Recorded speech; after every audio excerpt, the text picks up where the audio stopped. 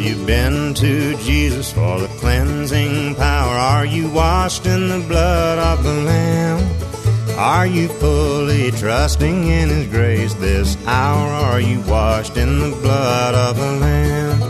Are you washed in the blood, in the soul-cleansing blood of the Lamb? Are your garments spotless? Are they white as snow? Are you washed in the blood of the Lamb? Are you walking daily by the Savior's side? Are you washed in the blood of the Lamb? Do you rest each moment in the crucified? Are you washed in the blood of the Lamb? Are you washed in the blood, in the soul-cleansing blood of the Lamb? Are your garments spotless? Are they white as snow? Are you washed in the blood of the Lamb? Are you washed in the blood, in the soul-cleansing blood of the Lamb? Are your garments spotless? Are they white as snow? Are you washed in the blood of the Lamb? Are your garments spotless? Are they white as snow? Are you washed in the blood of the Lamb? Today's sermon is pre-recorded. Wanted, dead or alive. Oh Lord, there's a warrant out on every person in this place. And either we're going to be under the blood of Jesus Christ, or we're going to forfeit our own blood. There is no in-between place, and I plead today that you would make this plain to our hearts, that any person in this place who has not fled to you, Jesus, would do so now. That we would come to an end of all flesh. That you would have the victory, Jesus.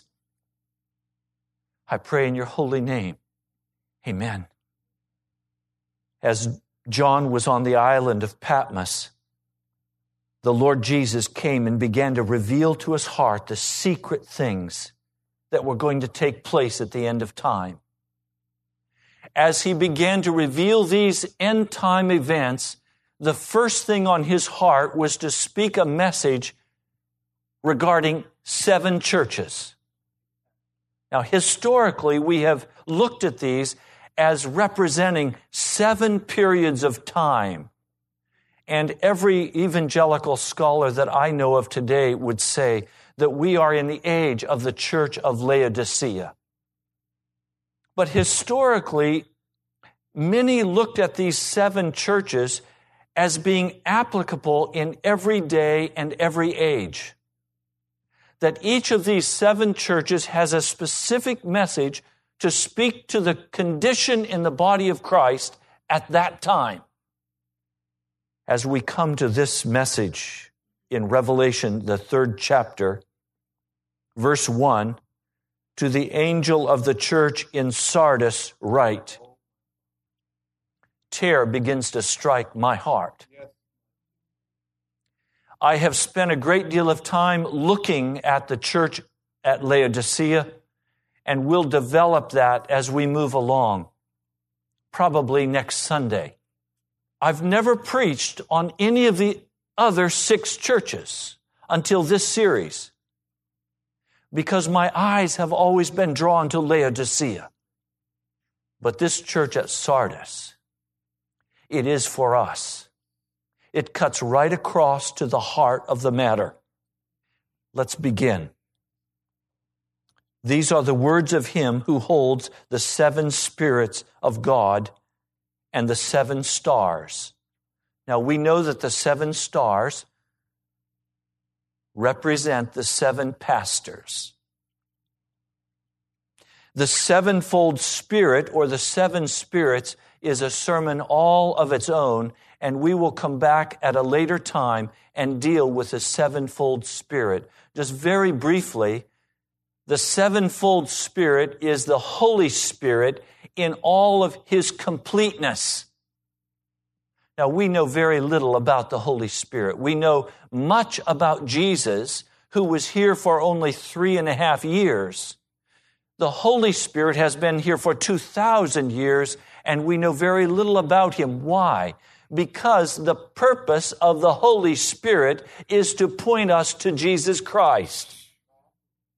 And so we want to look at a later time at the sevenfold Holy Spirit, because in that revelation we find 7 different factions or prisms or colors to look at regarding Jesus Christ.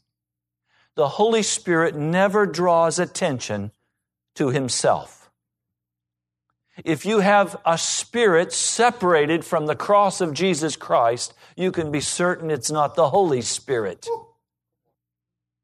The Holy Spirit will always lift up the cross of Jesus Christ before our hearts.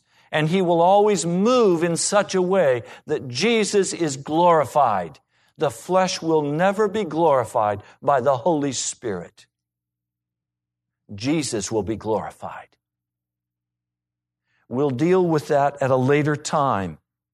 But today, let's come to the heart of the message. He begins, chapter 3. I know your deeds. I had to stop. Because you see, for most of my life as a pastor, I've proclaimed justification by faith. I've always taught, and I believe, that my standing before Jesus is based on what he did at the cross, plus nothing. That my standing before God is totally a gift of God's grace. I cannot earn my salvation. Salvation is a freely given gift. And that wonderful message of justification by faith was what the Protestant Reformation was all about. This truth had been hidden. And so men and women were praying through saints. Men and women were putting the priest between their heart and the shepherd Jesus. They were praying to Mary. All kinds of foolishness had come into the church. And this wonderful truth, like an arrow of light, a laser beam, pierced the heart of Martin Luther. And this wonderful truth was expounded and brought forth in the debate between Erasmus and Martin Luther. And the great question was, is it possible for a man to decide not to sin? And Erasmus said, absolutely, we have free will. Martin Luther said, it is not possible for a man or woman to decide not to sin. Martin Luther's position was that a man can only determine who he will serve or whom he will serve. In other words, we're not capable of dealing with our sin separate from Jesus. If I could make the decision to stop my sinning, I would not need a Savior. But because of the pernicious hold that sin has on my life, only the blood of Jesus can break the bondage. And so we come today in full affirmation of justification by faith, knowing that our standing before God is based not on our works, but on the grace of Jesus. But recognizing that the only choice we can make is that we will serve either Jesus or the powers of darkness. I choose today to serve Jesus. He is my Lord. He is my Savior. I stand by faith on a finished work at the cross of Jesus Christ. But now in our modern church, we have thrown aside the teachings of the great reformers of the faith. And we have made an idol of justification. And we have cut off from justification the wonderful truth of sanctification. Now let me briefly share. John Calvin, Martin Luther, Zwingli, if you'll go back and read any of these reformers, they never severed the connection between justification and sanctification. Always they were wed together. But now in the modern church, we have found ourselves believing the lie that says if I have been justified by faith, if I have accepted Jesus, then sanctification is not necessary. And anyone who begins then to speak about sanctification is considered a legalist. Sanctification simply means to be made holy, to be set apart for Jesus Christ. Now, let's be very clear today. Sanctification is as much a work of grace as is justification. Justification is what God does for me. Sanctification is what God does in me. Sanctification is what the Holy Spirit does as He comes in and I submit to the crucifying work of Jesus Christ. He said, take up your cross and follow me. Where was Jesus going when He said the words, take up your cross and follow me? He was going to Calvary. And so if we say, okay, I want to embrace the truth of justification, but I don't want to embrace this wonderful work of sanctification, then I have rent apart the gospel of Jesus Christ. I have divorced it of its power and of its authority. And so now when the law is lifted up to convict men's hearts and to drive them to Jesus Christ, in the modern church, they run quickly up the aisle. They're smiling. And they say, give me my candy. And they go home and they're a worldly pagan person. Except now they have been vaccinated against the cross. They don't understand that they now have to go home and take up the cross of Jesus, that they too have to be crucified and lay down their life. And so we always say here at the National Prayer Chapel, salvation is a free gift, but it costs you everything. Now watch this. Jesus is saying, I know your deeds. He's not saying, I know your theology. He's not saying, I know that you claim justification by faith. He's saying, I know your deeds. In other words, Jesus is saying, my blood was shed for you. Every power and authority has to kneel at the cross. Every demon power has his authority stripped at the cross. Now, there's no excuse for you to continue living in sin. Now, some of you are saying, Pastor, are you saying that we have to be perfect? Well, yes, in this sense. Jesus said, be ye therefore perfect, even as the Father which is in heaven is perfect. That word perfect in the Greek means mature.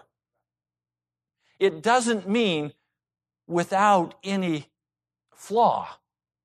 It means mature. So a farmer goes out and he sows a seed. When it's this high, the corn, is that corn perfect? No. But when the corn grows up and it bears fruit, we'd say that corn's perfect. Am I right? It's ready to eat. Jesus is saying, be mature, be grown up. See this thing. Now, do I make mistakes? Do I sin? Yes, I do. And it grieves my heart. I'm not perfect. John Wesley always had to deal with that question. And on his deathbed, he was asked, now, are you living without any sin? He said, no, brother, but I believe it's possible. In other words, the blood of Jesus is there to take us all the way. So today, some of you come into this place and you know you've sinned against God. Well, you have a choice to make. Will you submit that thing before the throne of Jesus? Will you go to the cross? Will you let the Holy Spirit finish that work of crucifixion in your heart? Will you lay that thing aside, or will you cling to it? If you cling to it, you separate your soul from Jesus. If you release it, you're drawn closer into the heart of Jesus. Now, some of you are saying, but Pastor, I'm saved. Well, yes, you are, and no, you're not.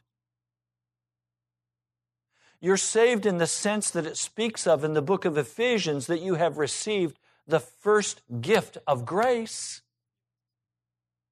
You have been born again. You have the power of the Spirit working in your life to turn you toward righteousness. But in another sense, you've not yet been saved because you're sitting here instead of heaven. When I'm saved, finally and completely, I'm going to be finished with this old world. And Jesus said, look, many of you, you're going to come to me on that last day and you're going to say, Lord, Lord, but look what we did. And I'm going to say, depart from me, I don't know you. Now, please hear my heart. Only Jesus knows. You don't even know. Because Jesus is the judge, not you or me. And so if I say, I'm saved, I'm justified, I have to stop and ask you, but are you sanctified? Or is Jesus going to come and say to you, as he said to Sardis, I know your deeds. I know how you're walking. I know what you're saying in the secret place. And when no Christians are around, I know how you're acting. I know what the lust of your heart is. I know the secret desires of your spirit. I've uncovered the depths of your heart. I'm examining you, and I know you, and your deeds are not complete in my sight. Now listen to what he says next. You have a reputation of being alive, but you are dead. So he's saying to the church at Sardis, you have a good game. I mean, you look good. Your church looks good. You say the right words. Man, you've got this acting down. You go in on Sunday and you say the right words, you sing the right songs, you pray the right prayers. But you're dead. It's a game. Now, this terrified my heart, and I stopped reading right there. And I began to pray, and I said, Lord, would you show me, what do you mean when you say you are dead? What does that mean? In the Word, what does that mean? Very quickly, let me share some passages of Scripture with you. The first passage of Scripture that I went to was this passage in 1 Timothy, the 5th chapter, verse 6. Speaking about the widows. This is 1 Timothy, the 5th chapter, verse 6. But the widow who lives for pleasure is dead even while she lives. I had never had that lifted up before me before. The widow who lives for pleasure is dead even while she lives. So the word is saying you can be fully alive in appearance, but because your desire is for your own pleasure, for the world, you're dead. In the eyes of God, you're dead. Now, I want to say to you, Jesus is not speaking this word to the church at Sardis, to pagan people. He's speaking this to his people. He's speaking this to people who say they're Christians. He's speaking this to the church crowd. And he's saying, if you live for pleasure, you're dead. Even though you claim to be justified, even though you claim to be saved, if you live for pleasure, you're dead. Now you understand what pleasure is. It's what I want instead of what he wants. Then I continued pressing into the Lord, and he reminded me of a scripture in Ephesians, the 2nd chapter. He also reminded me of this parable that Jesus spoke in Luke 15 about the prodigal son. And he said, this son was dead and is now alive. This son who was off in the foreign country, that is, he was away from the presence of God. He was dead. But now, because he's come back to the Father, he's come to his senses, he's now alive. Then look at this passage in Ephesians, the 2nd chapter. Verse 1, as for you, you were dead in your transgressions and sins, in which you used to live when you followed the ways of this world and of the ruler of the kingdom of the air, the Spirit who is now at work in those who are disobedient. So he's saying, in this area of sanctification, you can claim to be justified, you can claim to be a Christian, you can claim to be going to heaven, but you can be dead. Now here's the struggle that I'm having. I find myself at times half dead and half alive. I find myself being caught up in saying, how can I change this to my advantage? How can I get what I want? How can I make certain that I'm taken care of? While Jesus says, come and lay your life down. Love your brother as yourself. Love your enemy. Pray for those who persecute you. I have to tell you, I have an especially hard time with my enemies. With those who persecute me. With those who don't respect or honor who I think I am. That usually happens in the family. Right now I'm struggling with my wife's brothers who are very upset because they're not able to control by remote control what's happening with their mother. And so all kinds of spears and arrows are coming my direction. And I want to pick those spears up and throw them back. I want to pick their arrows up and shoot them back. Twice as hard as they came. So my feet very quickly and easily slip over into that realm of darkness. And Jesus is saying, if you walk in that darkness, you're dead. So, frankly, have you ever awakened in the morning and your arm was numb? And you get up and you have to shake it to get it, and it feels like pins are poking in it, and it hurts, and you shake it, and you say, boy, get this thing alive. Well, I'm saying, Jesus, would you just get busy and shake me alive? Yes, Jesus. Because I get these parts of me that just die and go numb. I'm saying, Jesus, I don't want to walk like this. Now, Jesus says, if your hand causes you to sin, cut it off. If your eye causes you to sin, pluck it out.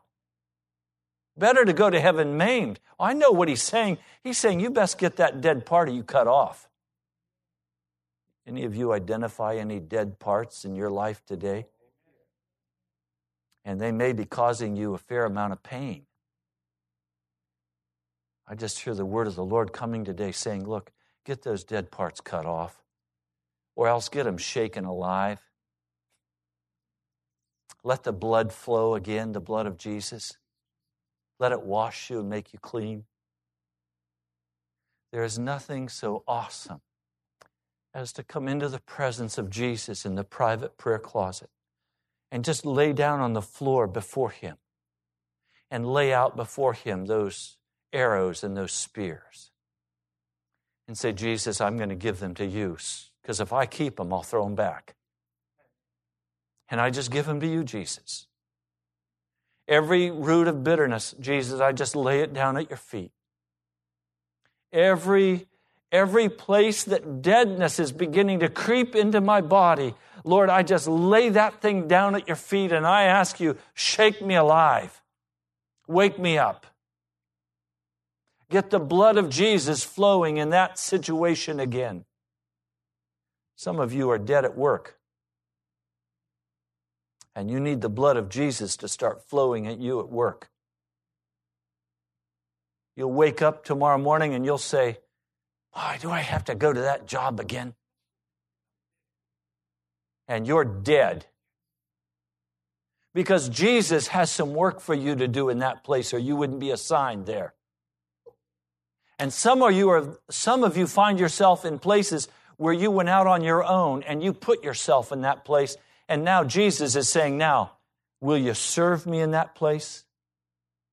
Will you let my blood flow in you in that place? Or are you going to continue to walk in rebellion and be dead? I pray, oh God, cut off that deadness from my heart. Now, I say that to you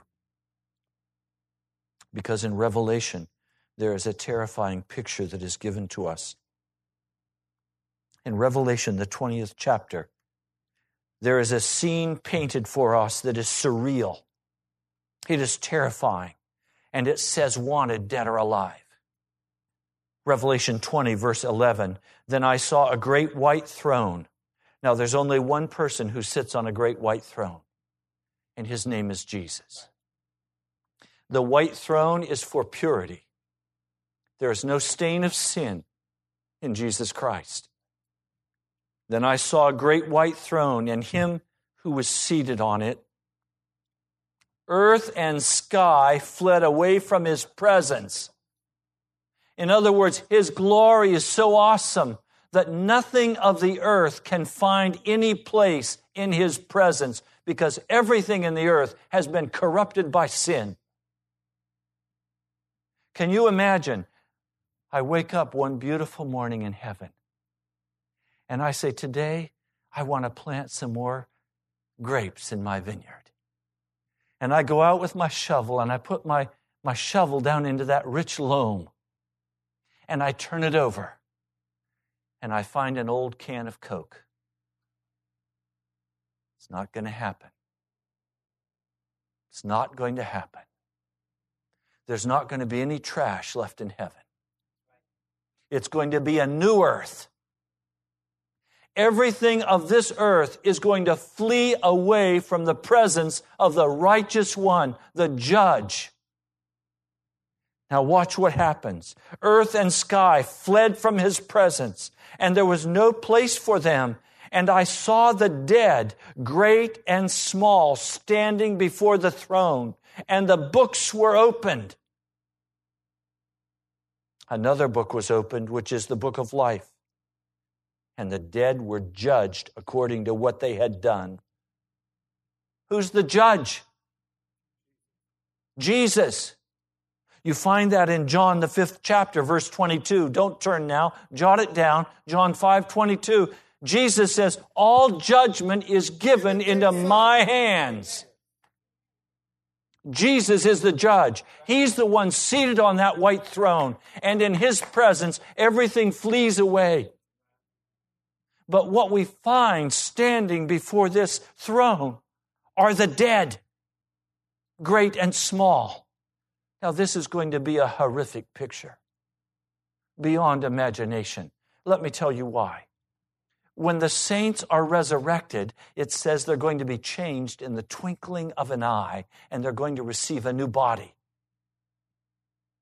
But when these dead are brought up for judgment, they will not have a redeemed body. And they're going to look like they looked when they went into the casket. It is going to be the most horrible of sights. Their body is not redeemed. They do not have a body like Jesus Christ in beauty and glory. Instead, they have a body in condemnation, in darkness, in agony. Now, the great and the small are there. What's that mean? Very simple. You're going to have the presidents who did not serve Jesus. You're going to have the senators who did not serve Jesus. You're going to have the sports figures who today are so big in the culture and worshiped. They're going to be there. You're going to have the people who are just normal people like us. We're not famous. We're not wealthy. We're common people. There are going to be lots of just common people before that throne, and they're going to be dead. And in that horrific place, in that place of judgment, they are going to be judged according to what they have done. Either Jesus is going to be your advocate and your attorney and plead your case, or he's going to be your judge. Every man, woman, every boy and girl is going to stand before the judgment seat of Christ, either to walk into condemnation and eternal hell, or to be covered by the blood of Jesus, to be redeemed by the blood of Jesus, and that has to be pled out of court. So the question is, will you cop a plea, or will you wait till you get to court? If you make a settlement out of court, you don't have to go to this judgment. But if you have not pled guilty and cast yourself on the mercy of the judge, you will be at this judgment. Do you understand what I'm saying to you?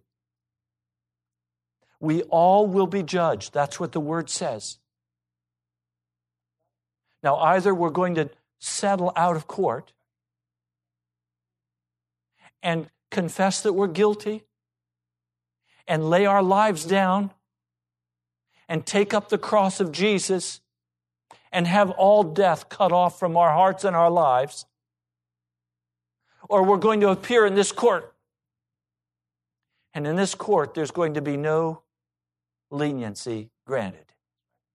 There will be no escape granted. There will be absolute certainty of judgment being rendered against your heart and mine if we do not settle out of court. That's why I say you're wanted, dead or alive. If you're dead, you will face this judgment. If you are alive, according to Ephesians 2, by the transforming work of the blood of Jesus Christ, then you will plead out of court and you will settle with the judge before you ever get to his court. And then you will be declared not guilty, because Jesus paid the price on Calvary's tree. But if you believe that you can continue to claim Jesus as your Lord and then continue to walk in the arrogance of the flesh because the modern church has taught you such a lie, then know for certain that you with your theology will show up at this judgment bar of Jesus Christ. You see, all of us have to die. We either die and lay down our lives that Jesus Christ can live in us, or we die at the judgment. None of us are going to walk through this alive. Either we allow ourselves to be crucified with Christ, that we no longer live, but Christ lives in us, or we will be brought before this judgment bar of God. Some of you today have not made your peace with Jesus Christ. You still are in the in-between place. Do you know what will happen to you if you remain in that in-between place? And the day of salvation closes? With all of your theology, you will be brought before this great white throne judgment. And you will face eternal death. The in-between place is not safe. There's only one place of safety, and that is at the feet of Jesus Christ, totally given over to Jesus Christ. But I tell you, everything in our culture cries out for us to be involved in it. The music cries out for us to leap into it. The entertainment cries out, sit down and watch me. Turn on that ball game. Indulge in that thing. Give your heart and mind to it. Everything in the culture cries out, enjoy, consume, get rich, be prosperous. Enjoy life. I tell you today, if you walk that way, you better enjoy it while you have it, because you'll come to this judgment bar and you'll walk into hell for eternity. and hell has no exit signs. It's final. It's complete. It's the determination by Almighty God that you are an eternal rebel and that you cannot be changed, that you have rejected every advance of mercy. The dead were judged according to what they had done, as recorded in the books. You know, I've already forgotten what I did last week. God hasn't. Neither what I did last week is under the blood of Jesus, or I'm accountable for it at that great white throne judgment. I don't know what I'm going to do this week. God knows. And if what I do this week is not under the blood of Jesus, I'll answer for it at this great white throne judgment. The Scripture says I'm not my own. I was bought at a price. And now the Holy Spirit wants to come and dwell in all of His fullness in my soul. But He's not going to come and dwell and abide in me if I have rooms sealed off. And I say, but Jesus, over there I have my pleasures. You don't mind if I slip in with my lover once in a while, do you? You don't mind, Jesus, if I just leave you alone here in the living room while I slip off to the bedroom and play with my worldly lust? Yes, He does mind. The Holy Spirit will never come into a house divided. He either possesses it fully and completely, or He will not inhabit that house. Now, in His great mercy, in His great love, in His great kindness, under the blood of Jesus, He now comes in and He begins to woo us and He begins to call after us so that when we turn to that wickedness, He says to us, no, don't do that, come back. But if we grieve Him out of our hearts so that that voice no longer speaks to us, if we rebel against Him time after time after time, we finally will no longer hear His kind and gentle voice. Our hearts will be seared as with an iron, and all hope will be lost.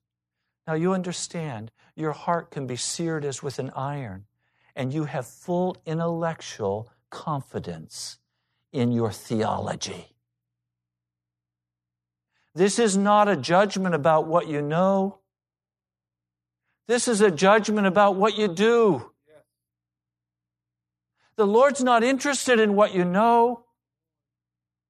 He wants to know what's in your heart. Are you a rebellious, arrogant, hard-hearted person who refuses to submit and take up the cross? Or are you soft in Him? Are you pliable with the Spirit? Will you do what the Spirit of God calls you to do? Then He says, come on into my dwelling. You're covered by the blood. See, Jesus didn't call me to be good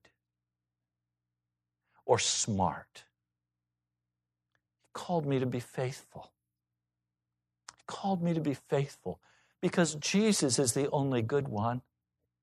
He calls us to be faithful. Watch. Verse 14, Revelation 20, verse 14. Then death and Hades were thrown into the lake of fire. The lake of fire is the second death. If anyone's name was not found written in the book of life, he was thrown into the lake of fire. Now, I want to tell you why I love my Jesus. Here are all of these horrific cases before Him. Here are all of these men and women, these boys and girls who have refused to surrender, who have refused to take up the cross, who have refused to follow Him, who have rejected every time and said, I'm going to have it my way. And even in this judgment, when He has all the evidence laid out, He still opens the book of life. And God, who makes no mistakes, in His kind mercy, checks that book of life for every person's case individually. And He says, is there any possibility? Was this person... He opens that book of life and He finds the line where your name is supposed to be written to make certain whether that name is there or not. That's His mercy. That's why I love my Lord. My Lord Jesus went to the cross for me.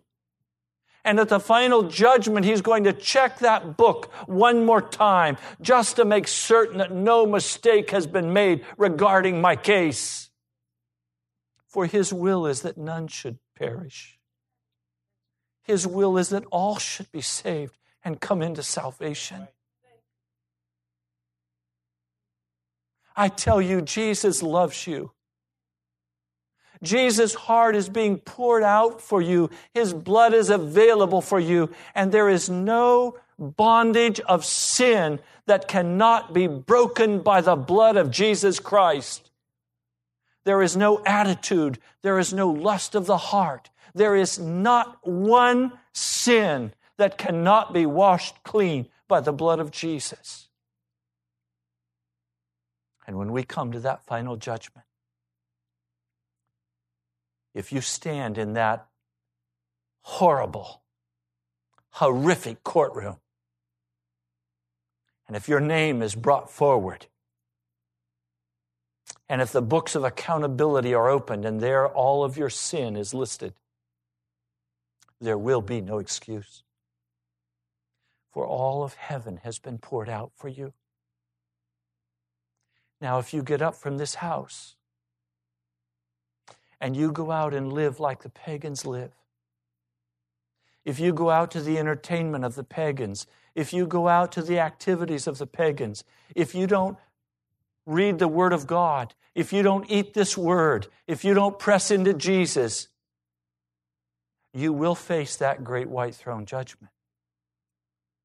The Lord Jesus has asked us to give Him everything. I was with a Christian family this last week. 2 teenage children. Their only heart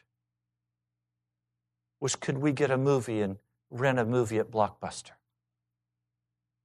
I said to these young people, have you ever read the scriptures from Genesis to Revelation? And they answered no with such assurance, it was as though I was crazy for even suggesting that that should have happened.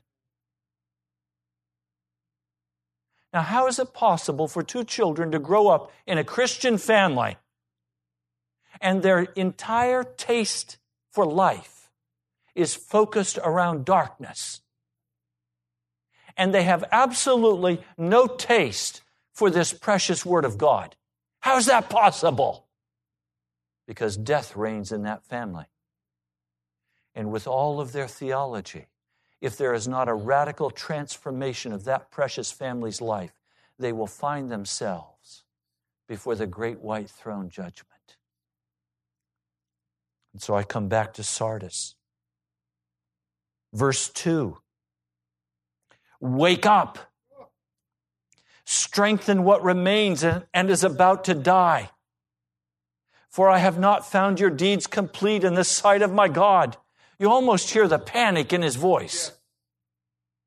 He's saying, come quickly. Don't waste time. Get this thing straight. Get it clean. Get it changed. Do whatever you have to do. Come quickly. Don't play with sin. He's saying, you're dead, but you have some things that remain in your heart. There's not a one of you in this place today that does not have the calling of the Spirit of God in your heart.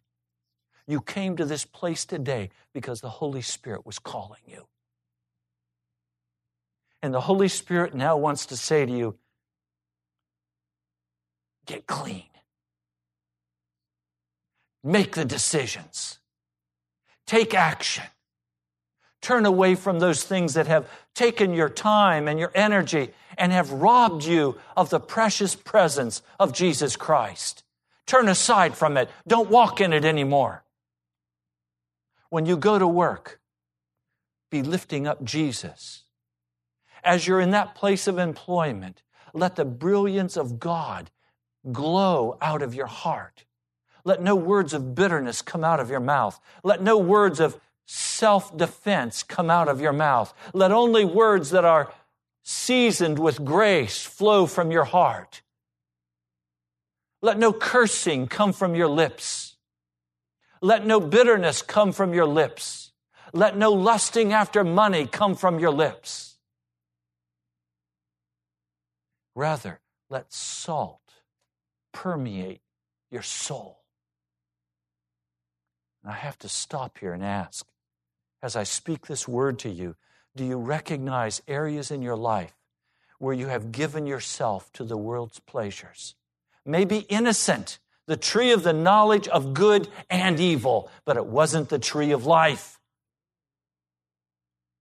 I tell you today, I hear the Lord saying, turn aside from the tree of the knowledge of good and evil and begin to eat from the tree of life.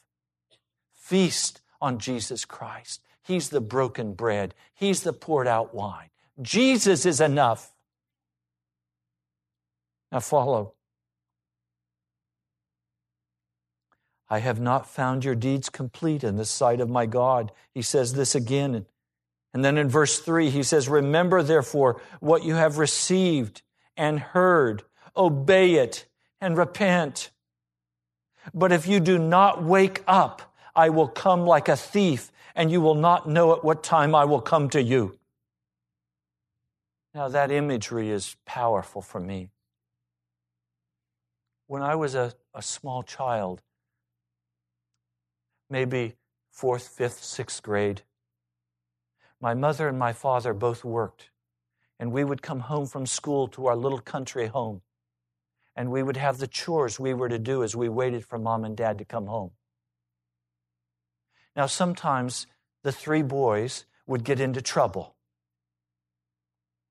I remember one afternoon we got to roughhousing, and I threw a ball. And we were not allowed to throw balls in the house, but I threw a ball to my brother. He ducked. It went through the front window. I knew Mom and Daddy were coming home. Now, you see, normally we would walk down the road some 3 miles where Mama would come in the car and she would pick us up and she would bring us home together, and she'd always have a special treat for us. And we'd talk and we'd laugh, and it was wonderful. We wanted to see Mama come. But on that day, I didn't walk 3 miles to greet Mama.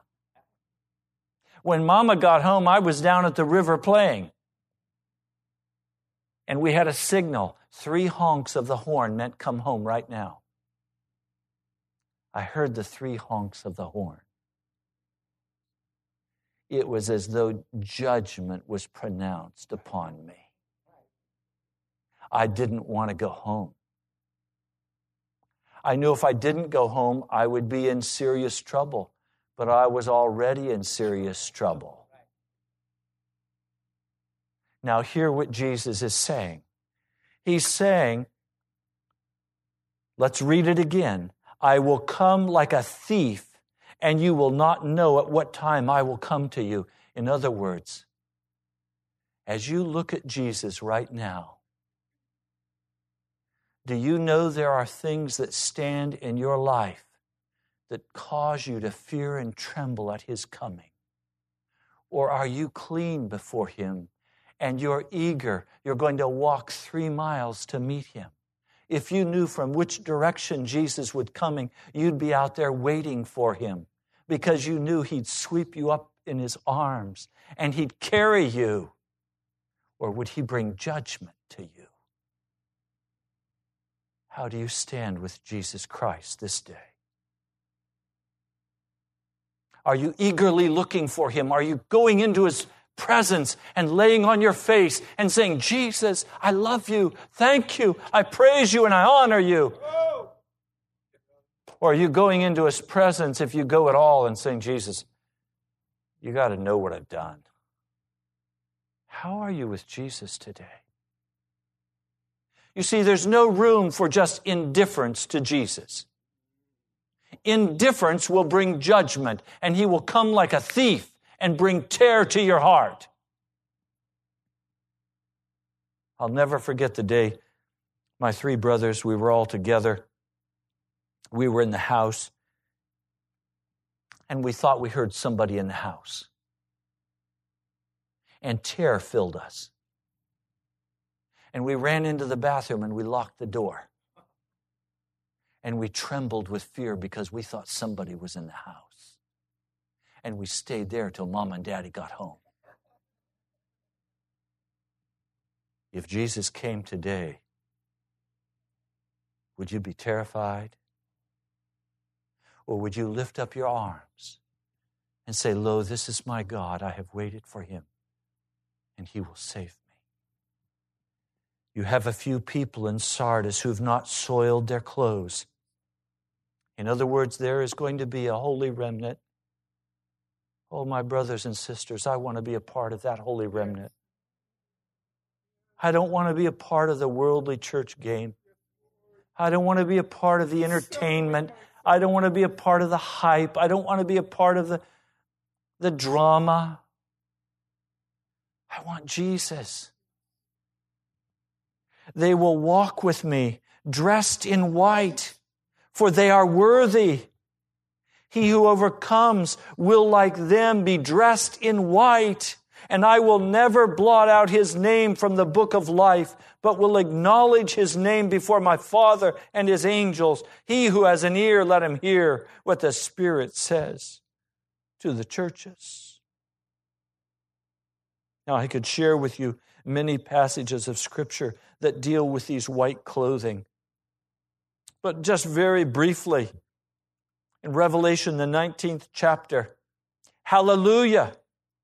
This is verse 6, the last part. Hallelujah, for our Lord God Almighty reigns. Let us rejoice and be glad and give him glory. For the wedding of the Lamb has come, and his bride has made herself ready. Fine linen, bright and clean, was given to her to wear. Fine linen stands for the righteous acts of the saints. So today I have to ask you the question. When Jesus comes, are you today ready to rush into his presence and glorify his name and welcome him with outstretched arms, casting before him all glory, power, and honor? Or if he comes today, are you going to hide in fear and shame because there's something not right in your life? Are you clean by the blood of the Lamb? Have you been washed in the blood? The modern church doesn't want to talk about the blood, but I have to talk about the blood because that's all that washes away my sin. It cleanses me. It's the most precious, expensive commodity in the universe. It's Jesus. You've been listening to Pilgrim's Progress. I'm Ray Greenley, pastor of the National Prayer Chapel. Come visit us. I love you, my brother, my sister. I'll talk to you soon. With great joy, now unto him who is able to keep you from falling and to present you blameless before the presence of his glory.